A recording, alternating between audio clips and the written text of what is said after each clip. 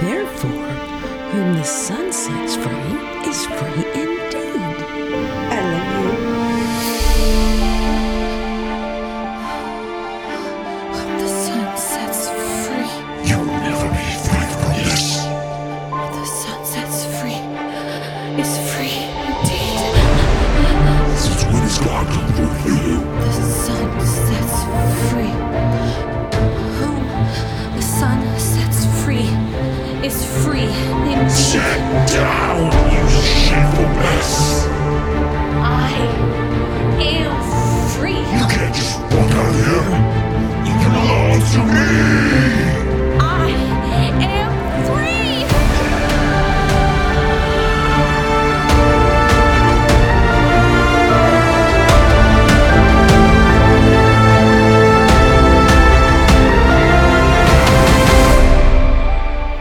Jesus has come to free us from all that enslaves us. Whether it be crippling fear, uncontrollable anger, oppressive guilt, shame, the need to somehow prove ourselves, self-rejection, condemnation, fear of not being loved, fear of not fitting in, and the overwhelming temptations of the flesh. Jesus came to free us from those real things. Salvation is not just some doctrinal theory. It's a very real part of what it means to walk with God. Amen. It's very real, very relevant, and very practical. The enemy of our soul wants to keep us enslaved. He does not want you to be free. He doesn't want you to walk in the joy of knowing you have peace with God. He doesn't want you to walk in the freedom of knowing you have power to say no to temptation. He doesn't want you to live and walk free. And he'll do everything he can to lie and deceive you to keep you from experiencing the full freedom that is yours in Jesus Christ. But along with him, there is another force that is actively at work that is resisting freedom in Jesus. It is attempting to keep you bound, and it is relentless. It doesn't want to surrender. And that force that is so destructive is mine and your will. You and I have a part of who we are that is our will to choose what we will do. To choose to serve God or to choose to serve ourselves. That is a will that God has given you. It is part of his creation. And he will not override your will. He will allow you to use your will to choose him or yourself or a lie or a truth. And that will, as you know, sometimes doesn't want to give in. That will sometimes wants to take over. That will sometimes exercises itself even in the midst of a room like this where we have worshiped, we've already heard testimony, we're going to hear God's word, where God's Spirit is here. Even in a room like this, our will is going to be actively at play this morning. In fact, it already is. And that will, if you don't bring it under the blood of Christ, will try to keep you down, and it will make you into what I'm calling our message today, a control freak. Anybody know any control freaks in your family, at work? Yeah, come on now. A few people being honest. Control freaks are right here in the room. They us, right? Because we like to keep control. We like to make sure we look good. We like to make sure everybody else knows we look good. We don't want anybody else to see us weak. We don't want people to see us down. We don't want people to see us needy. We don't want people to see us in any kind of situation where we might look vulnerable. We don't want anybody to see us like that, so we put on our good control freak faces even on a Sunday morning. Hello? We do our best to try to look good, sound spiritual, and all that kind of stuff, instead of just being flat out honest about what's going on in life sometimes, because that's how good we are at being control freaks. Now, This is a part of us that has to die. This is a part of us that has to come to an end, because a control freak cannot be fully conformed to the image of Christ. A control freak likes to maintain control and say, I am not going to do that thing, God. I am not going to surrender. I am not going to admit. I am not going to confess. I am not going to try to reconcile. I am not going to forgive. I am not going to do that. I am not. That is the language of a control freak. And I think we can all identify. Amen? We're all together in the room this morning on this whole thing. So let me illustrate all of this. We're going to look at a story from Scripture, and then you're going to hear a real life story. So here's the deal. Let's start with me and you, and let's assume that you and me here are already saved. Okay? I'm convinced that most of the folks in the room here this morning are believers in Jesus Christ. You've put your faith in him already, so you have surrendered yourself to him, but now begins the longer term work of continuing to do that. So here is you and me now. We're not fully conformed. There's still a lot of stuff in us that Jesus is working on. There's still some things he is shaping. There's still some rough edges he is knocking off. Amen. There's still some stuff he's teaching us, and he will use some things in our life to make sure that happens. He will use, number one, his word. The truth of God has the power to change us. We open the scripture and we read God's word, and it has the power to change our behavior, to speak to us. Jesus said, sanctify them in your truth. Your word is truth. So the word of God is one of the primary ways that God speaks to us to change us, to move us forward, to no longer be who we are right now. None of us really want to be who we are right now for the rest of our lives.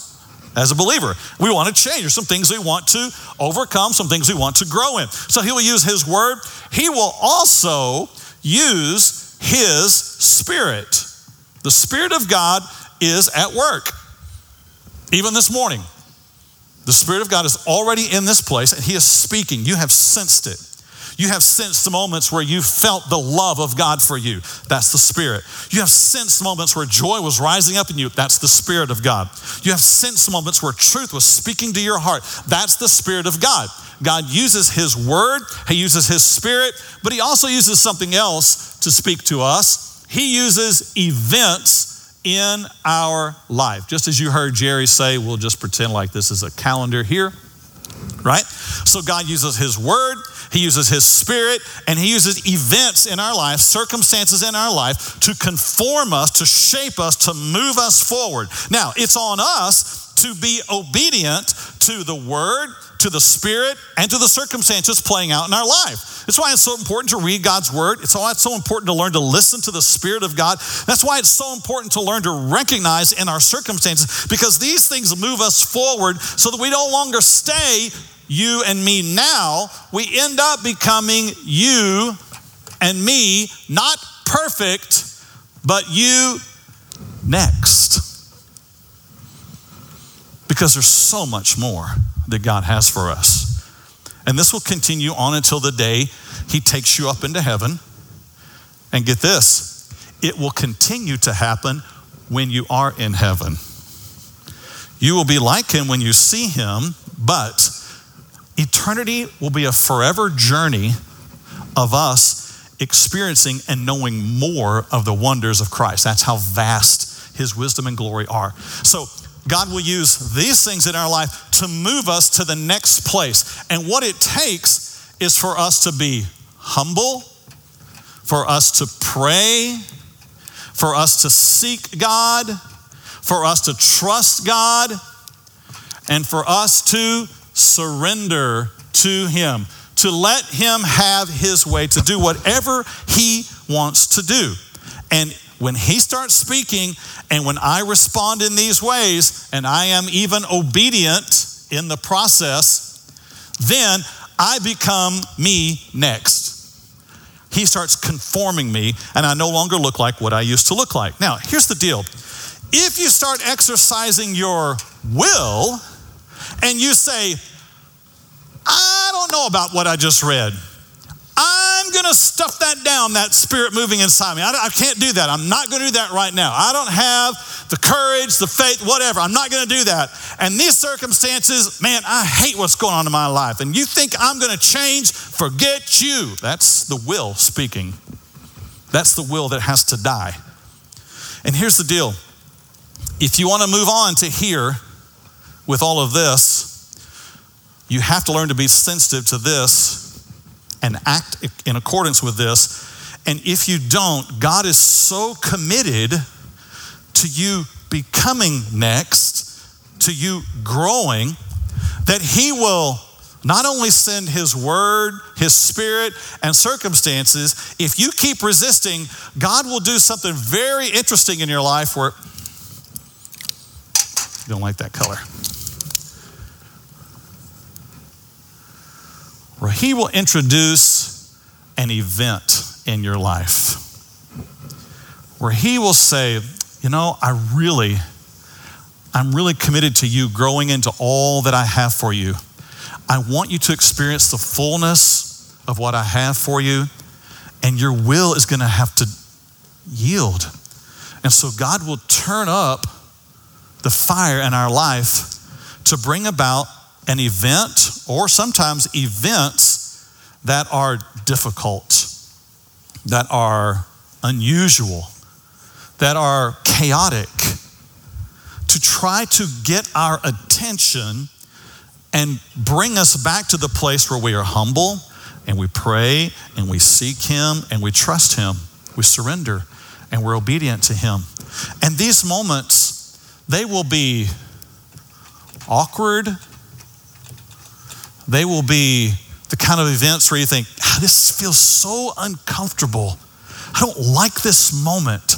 I don't like this tension. I don't like this awkward feeling that God's calling me to do this thing. I'm so nervous about it. It feels awkward. In fact, it also feels very impossible. I don't see how it could get resolved. I just don't know about how this could all work out. And in fact, it's also very painful. Does anybody in the room recognize events like this that happen in your life? They do. They come along. They all happen. And in those moments is where we get fearful. It's where we get nervous. It's where we get anxious. It's where we start saying, this is all too much, and it's supposed to be. It's supposed to be awkward. It's supposed to have an impossible feel to it. It's supposed to have some pain to it, because the goal is to move you and I to this place. It's supposed to push us to this. And when we've stopped doing this on our own, then God will bring something into our life to help us get there. Now, sadly, some people, let me use Jerry for an illustration here. Jerry, I even told Jerry this, come on. He's like, oh man.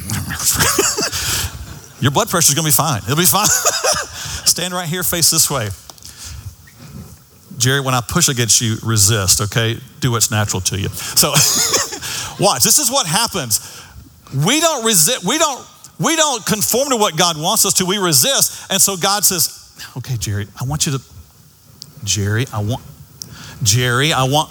does anybody recognize this? This is often what happens in our life. God starts putting a new thing in front of us and we say, that's just uncomfortable out there. That's just awkward. I don't know about that. I just don't want to. Right? Thank you, Jerry. That's what a lot of us do, though. When God starts trying to move us forward, we dig our heels in deeper. And so God brings even more of this into our life. And the crazy thing is, in that moment, there's a natural sense of anxiety because you're about to face something that's brand new. You're about to face something you've never done before. And this is what's so sad today, is that we recognize, I feel so anxious right now. The answer to our anxiety is to release and be humble and pray and seek and trust and surrender and be obedient. That's the answer. But so many people say, I just feel so anxious right now. And they own their anxiety and they sit in their anxiety and they choose to not move forward thinking that is who they are. It is not who you are. It is simply your flesh's response to an uncomfortable moment. When God is trying to move you forward so that you will trust Him and not yourself. Anxiety is me wanting to trust and control the situation and not move into what's next for me. So in that moment, yes, there's anxiety. In that moment, we can become very defiant. In that moment, sometimes we even will choose to medicate the angst that we're feeling. I'm going to run away, eat it away, drink it away, pleasure it away, drug it away. I'll do something because the last thing I want to do is this. Therefore, I will control this moment. And the control freak wins the day. Now, I want to show you a passage of scripture in which this happens. Then you're going to hear a story from one of our own men here where this happens. Turn in your Bible to Acts chapter 9. We're following a man here named Saul, whom we might know if you've been around Christianity for a while. You'll know him as the man Paul. Paul, the writer of much of the New Testament, before he was Paul, was a man named Saul. And Saul was a man who was extremely religious. He was a man who knew the law of God better than any of us know the law of God. He was a man who made a name for himself. He was a man who excelled in his career in religion. He became a Pharisee of the Pharisees. He knocked it out the top, and he made sure he accomplished everything that he thought he needed to accomplish so he could look good. Until this message about a man named Jesus came along, and the story that Jesus said was that he had come to fulfill the law, and that all this keeping the law really meant nothing. Now you had to humble yourself and come to Jesus because he is the Lamb of God who takes away the sins of the world. And Saul, looked at that and said, I ain't doing it. I have built my life on being a very religious, law-keeping man. I've worked hard. I've built myself up. I've built my career. I've got my public. I know who I am. They know who I am. And I am not going to admit that I need Jesus. He was a control freak. And where we meet him today in our story is right here. Because God wants to show him something new. And Saul has been resisting the new thing that God wants to show him. And Saul has said, I will control this situation. I will not make myself look weak. Acts chapter 9, verse 1, it says, Then Saul, still breathing threats and murder against the disciples of the Lord, went to the high priest. See, Saul, he not only didn't want to humble himself to this Jesus, he didn't even like Jesus' followers. And he's so upset about it that he's out to murder those who are Jesus followers. It's often what happens when you are a control freak. You start wanting to control other people. You start wanting to make them do what you want them to do. And you breathe threats, and you're angry, and you're bitter, and you're hard. And this is Saul. So he's after these disciples of Jesus. In verse 2 it says, and he asked letters from him to the synagogues of Damascus, so that if he found any who were of the way, whether men or women, he might bring them bound to Jerusalem. Man, this is how hard a heart gets when it is a control freak. It doesn't care who it hurts. It doesn't care if they are men, if they're women, if they're in need, if they're weak, it just runs over them all. Verse 3, as he journeyed, he came near Damascus, and suddenly a light shone around him from heaven. Suddenly, this moment happens. Suddenly, God says, Saul, I've got something for you, and you won't listen to me. I sent my word, I sent my spirit, I've sent circumstances, and now I'm turning up the heat, Saul. And he caused this event to happen where a light shone around him from heaven. This was not some clever light display that just showed up. This is God who shows up in Saul's life. Verse 4, then he fell to the ground and heard a voice saying to him, Saul, Saul, why are you persecuting me? Jesus speaks directly to him, calls his name. He was after his heart. He was trying to win his heart and break his control freak heart. Saul, verse 5 said, who are you, Lord? Saul recognized this is God, but this is God in a way I've never seen him before. This is not the God I thought he was. This is something brand new. God has something new to show all of us. Saul had resisted, but now Jesus shows up. And Saul says, who are you, Lord? I don't know this part of you. I don't know this side of you. Verse 5, then the Lord said, I am Jesus, whom you are persecuting. It is hard for you to kick against the goads. This was an agricultural term, or not agricultural, but farm animal term that Saul would have understood. If you were herding cattle or sheep or oxen, you tried to keep them in the path. You had a way you wanted them to go. And you called them, you led them, you directed them, and as long as they were going in that path, that was fine. But sometimes there would be one of those who would try to venture off the path, who wanted to go their own way. They were control freak oxen is what they were. And so if you were that farmer, that ox owner, you had a sharp metal rod, and it was sharpened on the end with a point. And if that oxen got out of the path, you would go up and you would poke him a little on the backside to say, hey, let's get back in line. Let's go on down the path here. I have somewhere I need you to go. I'm trying to get you somewhere. So he would use a little pain in his life to try to get him back on the path. God will use sometimes pain in our life to get us back on the path. He will, amen. And Jesus says to him, hey, Saul, it's hard kicking against the goat, isn't it? Because if you're that ox and you're control freak ox, that thing comes and barbs you on the backside and you're like, hey, you do that right there. Well, if you do this, you are kicking against the goat, which makes the pain even harder. It goes in deeper. Not because you got a mean master, but because you got a control freak heart. You causing the pain in your life. You're causing more pain because you're kicking against the very thing that God is trying to do in your life. Verse 6. So he, trembling and astonished, said, Lord, what do you want me to do?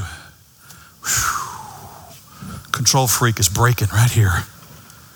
Control freak who had run his own life, done his own thing, refused to do what Jesus asked him to do, now says, okay, Lord, what do you want me to do? I'm releasing my control freak power. What do you want me to do? This is the best thing you can do if you want to break the power of being a control freak in your life. God, what do you want me to do? Then the Lord said to him, arise and go into the city, and you will be told what you must do. Now, this is how we know that Saul had been healed of his freakness, because Jesus says to him, hey, Saul, why don't you go into the city and you'll figure out there what you're going to do next, or I will tell you there what you're going to do next. That is hard news for a control freak. I'm going to give you a little bit of information, and then you'll find out next what you're going to do after you do that. Control freaks don't like the unknown. Control freaks don't like surrendering control. Control freaks like to know, I go there and then what's going to happen? No, tell me what's going to happen there. Oh, yeah, well, I'll go there if you tell me what's going to happen. That's most of us.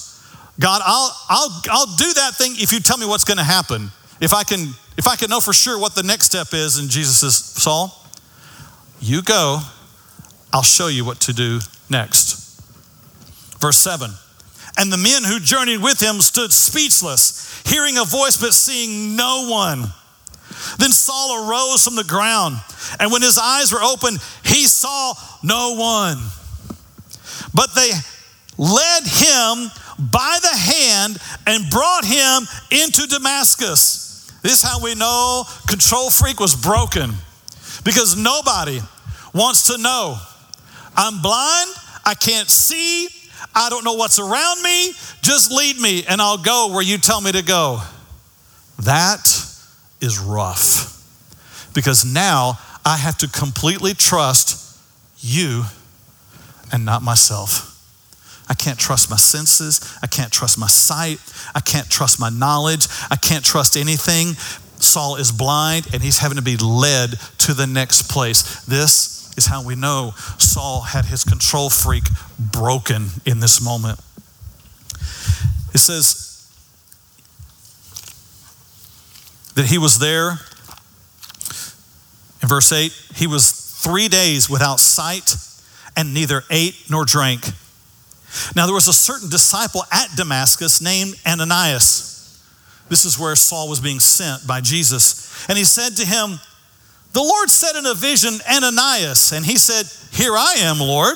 So here's another man in the city that God spoke to at the same time. And Ananias said, here I am, Lord. So the Lord said to him, arise and go to the street called Straight and inquire at the house of Judas for one called Saul of Tarsus. For behold, he is praying. Saul was being sent to a place where God had already prepared a man to go to meet him in that moment. God had arranged a divine meeting that Saul had no knowledge of. Here's the deal. When you surrender your control freak powers and you're willing to do whatever God has for you next, he's already provided the answer out there in front of you. But you have to go before you can find that out. You have to yield before you can know. You have to go before you can see it. You have to obey what he says. You got to give up your freak powers. Verse 15, I'm going to skip down in the story. Because now Jesus speaks to this man, Ananias, and says, the Lord said to him, go, for he is a chosen vessel of mine to bear my name before Gentiles, kings, and the children of Israel.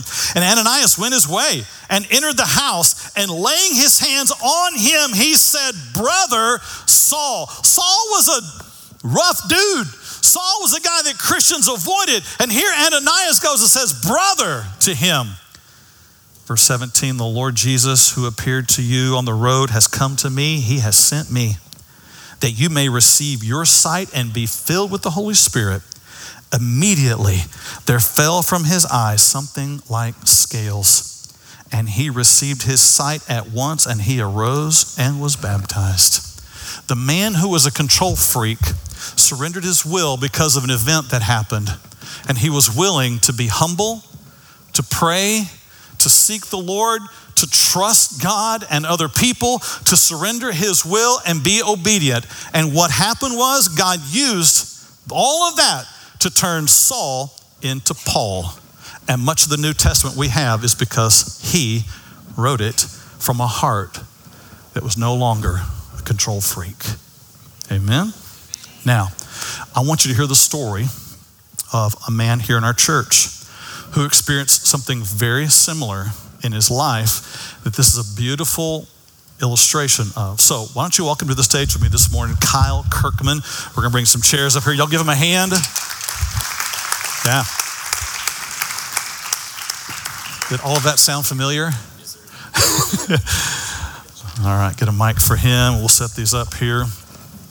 All right, you probably saw last week, Kyle and his wife, Hannah, doing the announcement. So a little bit of not a stranger to us. I've been here at Vertical for just a little while. So give us just a little bit of background on your family, just so everybody knows who you are here first. Sure. Good morning, everybody. So I come from mom and dad, and then I have a younger brother and a younger sister. Sister's in the middle, younger brother. And we grew up in North Dallas, Plano specifically, from about 95, 96. Before that, we lived in Garland, but that's us in a nutshell. Okay. And today you're married, have a wife. I am, and yes. How many kids? 4 boys. There you go. Yep. All right. Yep. It's Hannah's fault, though. She prayed for boys in high school, so. Okay. Yep. Awesome. So, living in Plano. Yep. Preteen years, let's start there. An event happens that starts to frame your life. Yeah. So, mom, dad married. I can remember times when they didn't get along all that great. And then when I was around 12 years old, it's when they got a divorce or started the series of a divorce. And that just sort of shook the foundation of kind of childhood for me. Being the oldest of the kids, that sort of kind of molded what my future would sort of become into my teenage years and early 20s, et cetera. So. Yeah. Okay. So what does that start to look like? You move into high school, Sure. college. What is life like for you? Dad's not at home. He's not. No. So, we visit him. We get the normal visitation stuff, Wednesday night dinners and every other weekend. Eventually, every other weekend turns into not going over there. It was just not enjoyable. We didn't like it as kids. There's not much for us to do, whatever. So that becomes less and less of him. As I get into my teen years, I kind of was thrust into this sort of man of the house role. And of course, my mom, shortly after they got divorced, 9/11 had happened and she had her own business. She actually lost the business. So she was struggling financially to work in however many jobs to keep whatever. So I took it on myself to not be a burden of the house, which kind of meant that I sort of enabled freedom in and of myself to go do whatever it is that I wanted to do. And so that multiplied into my teen years of, literally doing whatever I wanted to do. It was, drinking, smoking, partying, whatever the case may be, Wow. just anything and everything under the sun, basically. Yeah. So, and not to glorify any of that, but you told me some crazy stories. Yes, sir. Just things that are just, parents would be appalled. There's children here, so we won't mention We won't those do any of those things. but yeah. You can all imagine you're 20, you're doing what you want to do, and what all that leads to. There's you had a little bit of church background growing up, but kind of, yeah. That was my mom's faith projecting, or my mom's religion projecting onto me, and I didn't really. It was not sticking at all for me. So yeah. So it's to the point again. If I remember correctly, you almost don't even make it out of high school. That is correct. Yeah. So I had some pretty awesomely low grades. Like really bad. Yeah. I came into my senior year of high school and the counselor was kind of looking at the paperwork like, well, we can try, Wow. So yeah, senior year was a lot of I took 9 courses, I think, my senior year, which normally that's excessive for being a senior. So you're the guy in high school that people say, that dude's a chump. Yes, 100%. Yeah. Yep. And I was the one that colleges looked at and said, we don't understand this because his test scores are great, but his GPA is terrible. Because I could take a test, but I couldn't obviously go to school to save my life. So anyway. Yeah. So that spins on kind of more out of control. It does. Your college years. Yeah. Looks worse. There's police. More freedom at that point, right? So I'm basically away from home now. Right. I think there was a little bit of control still around in my house because I had to come home to my mom's house almost every night. When I went to college, it was that was it. I didn't have to report to anybody. I didn't have to call anybody. I didn't have to talk to anybody. I didn't have to face anybody. It was just you go do you. Actually, my first semester of college, you and I spoke about this a little bit. First weekend that I was at college, we ended up getting busted at a party and the cops came and we all got tickets. I mean, literally, I moved in Friday. This was Saturday night, and then I lasted at that college about less than 8 weeks. I didn't even make it to midterms before I had to formally withdraw. So yeah, it was bad. So in wanting to have control, I will control my life. Yep. Things are spinning out of control. You actually have. Yep. I didn't see it that way. Yeah. I didn't care. You're living it up. Yeah, it was just another place, another time, another party, whatever the case may be. So. Wow. Yeah. You wouldn't think that by looking at him today, but That's right. This is what's happening now. We're going to fast forward all the way to the point where you meet Hannah. I do. Yep. And she straightens you out a little. She is one of the only people in my life, and I had a lot of, I sought out a lot of like men in my life to be examples, right? And I think I sort of pursued that. I don't know if those individuals ever knew that, but I pursued looking up to other men in my life, and it took Hannah to really show me. I just looked her in the face, and she's crying.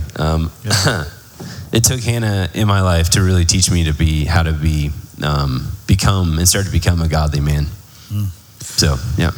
So let's fast forward just a little bit more. Sure. All the way to the time of, you get married, you attend church. We do. And are baptized. Yes. And you make a decision to follow Christ with your life. It did. So, my life definitely changed meeting Hannah. And then, we got married and started having kids pretty early on. And our relationship literally just 180'd from the time we started dating till we got married. We were going to church frequently. I started really having my own faith and believing in what that meant and understanding what that meant to an extent. Not fully committed, not fully obedient, but enough to say, like, I believe here and I can get baptized and all that. Yeah. Yep. So COVID era happens. Yes. Not in church. Yes, that's correct. And so fast forward after that, you come to Vertical. Yeah, so we were attending a couple other churches in the Ellis County area, and I think Hannah and I both agreed in our life we were seeking a little bit more, like depth, maybe, I guess is the word, for what we were going through each and every week. And so we decided that after COVID, we were going to go kind of search around for churches. And so we kind of made a list in our head of like, hey, we want to go try this out. We want to try this out, whatever. And I think we walked in the door of Vertical for the first time. That was the first church we ever went to after this. And we've been here ever since. So it's been really good being here, number one, and just the depth of it. And it's been life-changing. So, that's good. Mm-hmm. So February then of this year. Yes. 2023. Yes. Something fresh begins to happen for you. Talk about what that is. Yeah, it looks a lot like this little emoticon thing looking here, an explosion, if you will. So it's Thursday, February 23rd. Well, so leading up to that, the message. So I had never in my life taken notes in church. I've never sat in a seat. I've never sat whatever and taken notes in church and followed along. I think this helps a lot. Really, it does. Yeah, sure. I'm a visual person. But starting in January, we started the Lord of All series.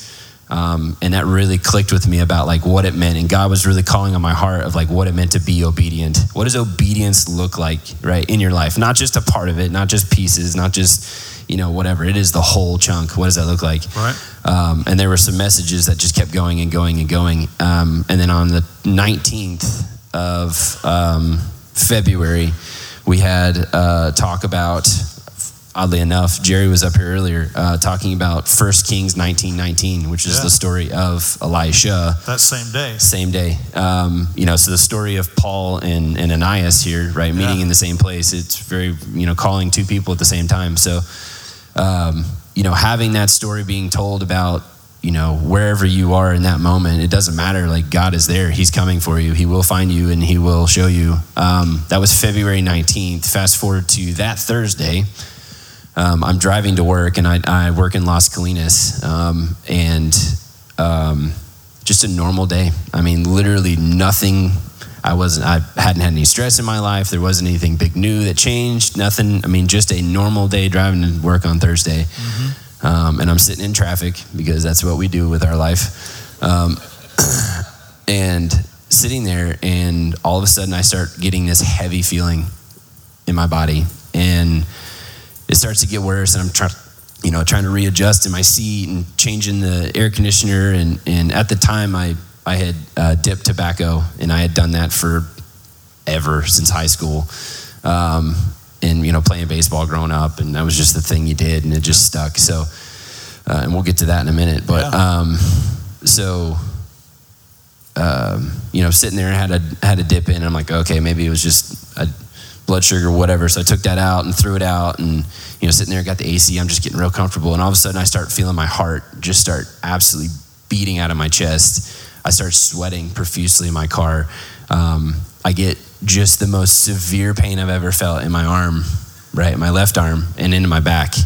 And I'm like, I'm 34 years old. I'm having a heart attack in the middle of my car. And that's genuinely what I felt like. And it terrified me. I've done a lot of dumb things in my life that I probably should have been fearful of. And I've never experienced that sort of fear in that moment. And so much so that I ended up calling, I called Hannah and basically said, goodbye. So that was... You're convinced you're having a heart attack. I am convinced I'm dying. Yeah, and it sounds so dramatic sitting here today, but in that moment, it was absolutely terrifying. And I'm looking for hospitals. I'm like, do I call 911? I'm like, even if I call 911, nobody's getting here in time. Like, where's the closest hospital? Oh, it's 25 minutes away because I'm in traffic. There was literally nowhere that I could go. And in that moment, again, this little sort of explosion emoji here, right, I turned it over to God, and I said, God, I'm like, if this is how it's supposed to be, this is how it's supposed to be. This is your will. And then in that moment, it was like, I wouldn't say it's freeing, but it was God's will at that point. And I got to the hospital. So this is a big thing, but it's all happening in this just small moment. Micro moment. Yeah. It went from, literally it was like 8:30 in the morning. It went from being completely fine on my drive to being on northbound Loop 12, stuck in traffic, like in a heartbeat. And then you're trying to find a hospital yes. at this point. And all of this is going through your mind. And you respond now by praying, seeking, being humble, and you're broken in this moment, ready to do whatever. Broken you're saying, is a Lord, great what word. do you want me to do? Yeah, broken is a great word because I was broken in that moment. Yep. So what happens? You go to a hospital? I do. I get to the hospital and I walk myself into the hospital and get there, and I am like, as shaking. Just visibly body just shaking. And I'm standing there to let the doctor, and they're like, what's wrong with this guy?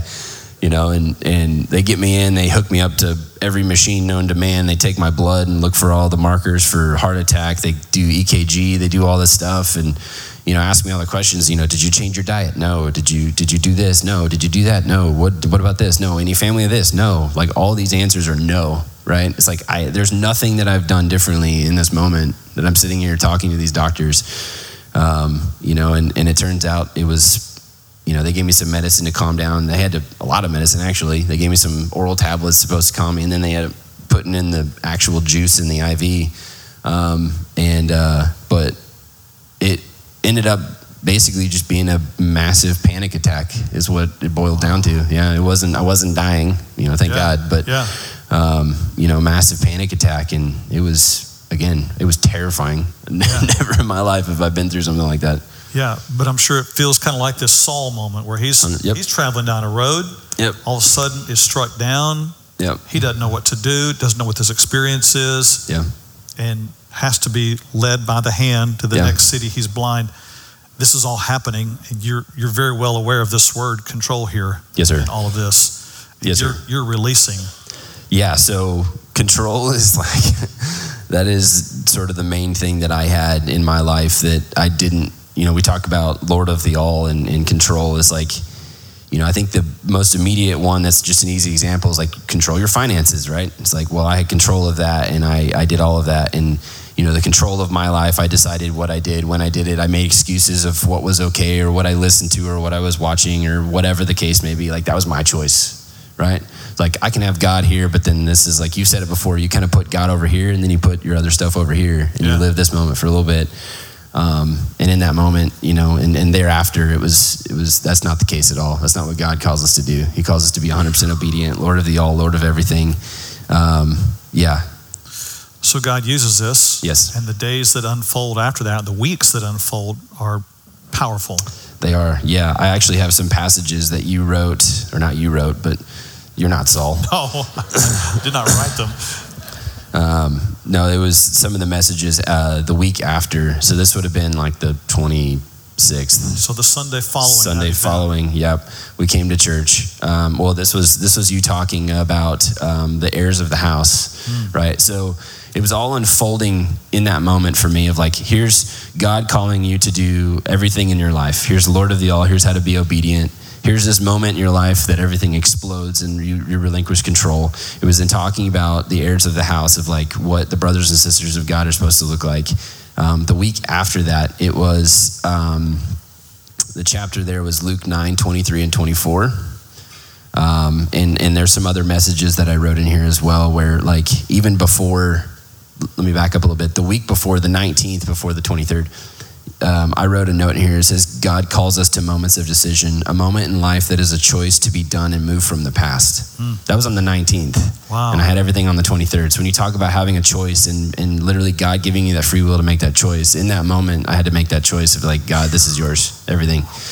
And then fast forward to the next couple weeks is Luke 9. It says, if any of you wants to be my follower, you must give up your own way, take up the cross daily and follow me. If you try to hang on to your life, you will lose it. But if you give up your life for my sake, you will save it.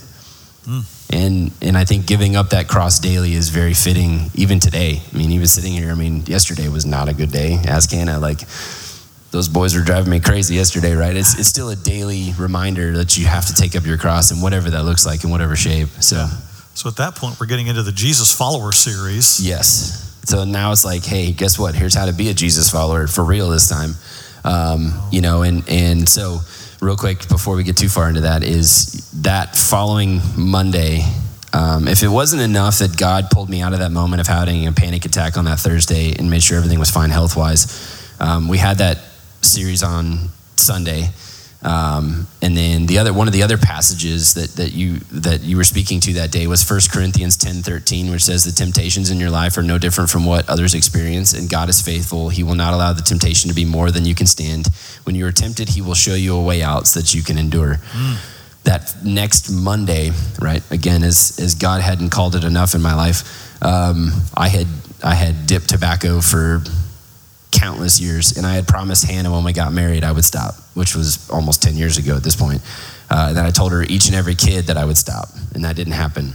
And I was pretty open with her about it. I lied for a while with her. And then that Monday, I remember sitting in my office, because when you have these habits, you have like these weird times and these weird like moments of your day where you know when to do it. If you smoke cigarettes, like you have a sort of a routine. Right. If you dip tobacco, you have a routine. So I'm sitting in my office and it's my 10 o'clock dip session, so I put a dip in, I'm sitting there and I'm like, of all the things that I've been through the last 4 days and what God's working in my life, it was like, this is the last thing that I feel like I'm doing that, I haven't given to God, or this is like, I guess me testing God, right? Like, oh, if He can do that, let's try this.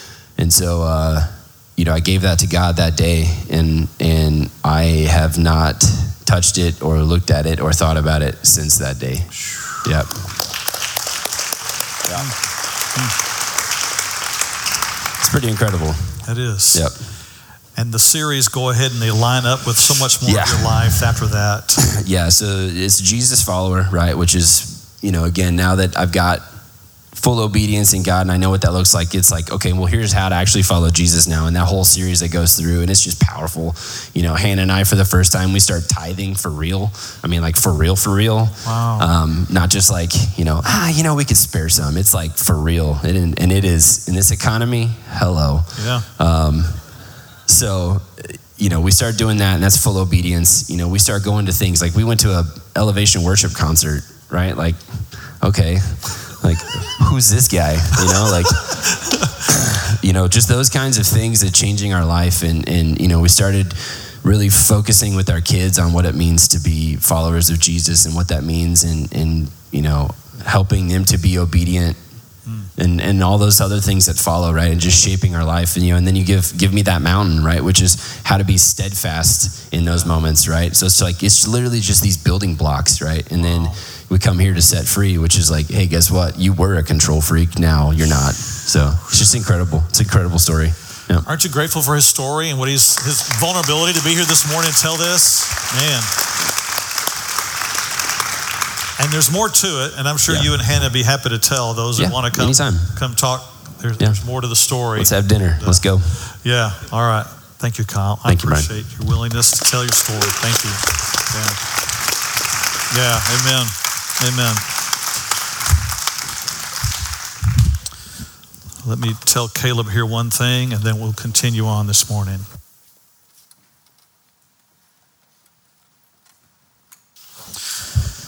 So I know you might be thinking, all right, so now what? What do I do about my own life and some areas where I might recognize some of this stuff, where this feels all too real and close to home? I'd say first thing is surrender the control to Jesus. Every one of us know what this is. You recognize it in some part of your life. You know what Kyle's talking about. You know this story of Saul. You know what it's like to keep your hands on your life and say, I'll do what I want to do. I'm not going to do that thing, God. If you want to experience the reality of Jesus' power in your life, you have to surrender the control. The second thing that you do along with that then is you trust him in the unknown.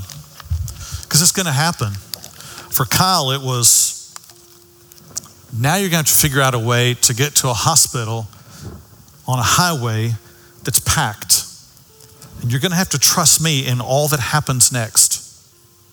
For each of us, there are areas that God is calling you to move into. It might be to give your life to Jesus. It might be to be baptized. It might be to forgive, to reconcile, or to obey him in an area and let go of that habit you've held on to. And it'll be a vast unknown out there. But in that unknown, you choose to do, not you controlling, but you trusting him. God, I don't know what that even looks like, how I could even do that, but I will trust you in it. I won't trust myself. I'm not going to lean into my anxiety. And then the third thing, take the next step in faith. You don't have to take it in fear. You can take it in faith. God, you called me, so I'm going to trust you. And I'm going to take this step in faith. Yes, it is unnerving. Yes, it is awkward. But I'm going to trust you and my faith be bigger than my fear. My trust be bigger than my terror of this moment. And I will allow you to be Lord of my life. Would you bow your heads this morning? I know this hits very real and relevant for us today. And I know there are areas where you have to make this conscious choice to take that step. This is that moment to begin the process. Father, I thank you that where you call us, where you lead us, you are already waiting for us. You are there. You have answers there. You have help there. You have healing there. You have blessing there. And you wait for us to let go of the control. So, Father, we do that today. We choose to believe you over ourselves. We choose to trust you over ourselves. I thank you for the many, many ways you're working right now in this room that you're going to show yourself strong to those who trust you. We pray this in Jesus' name. Amen. Amen.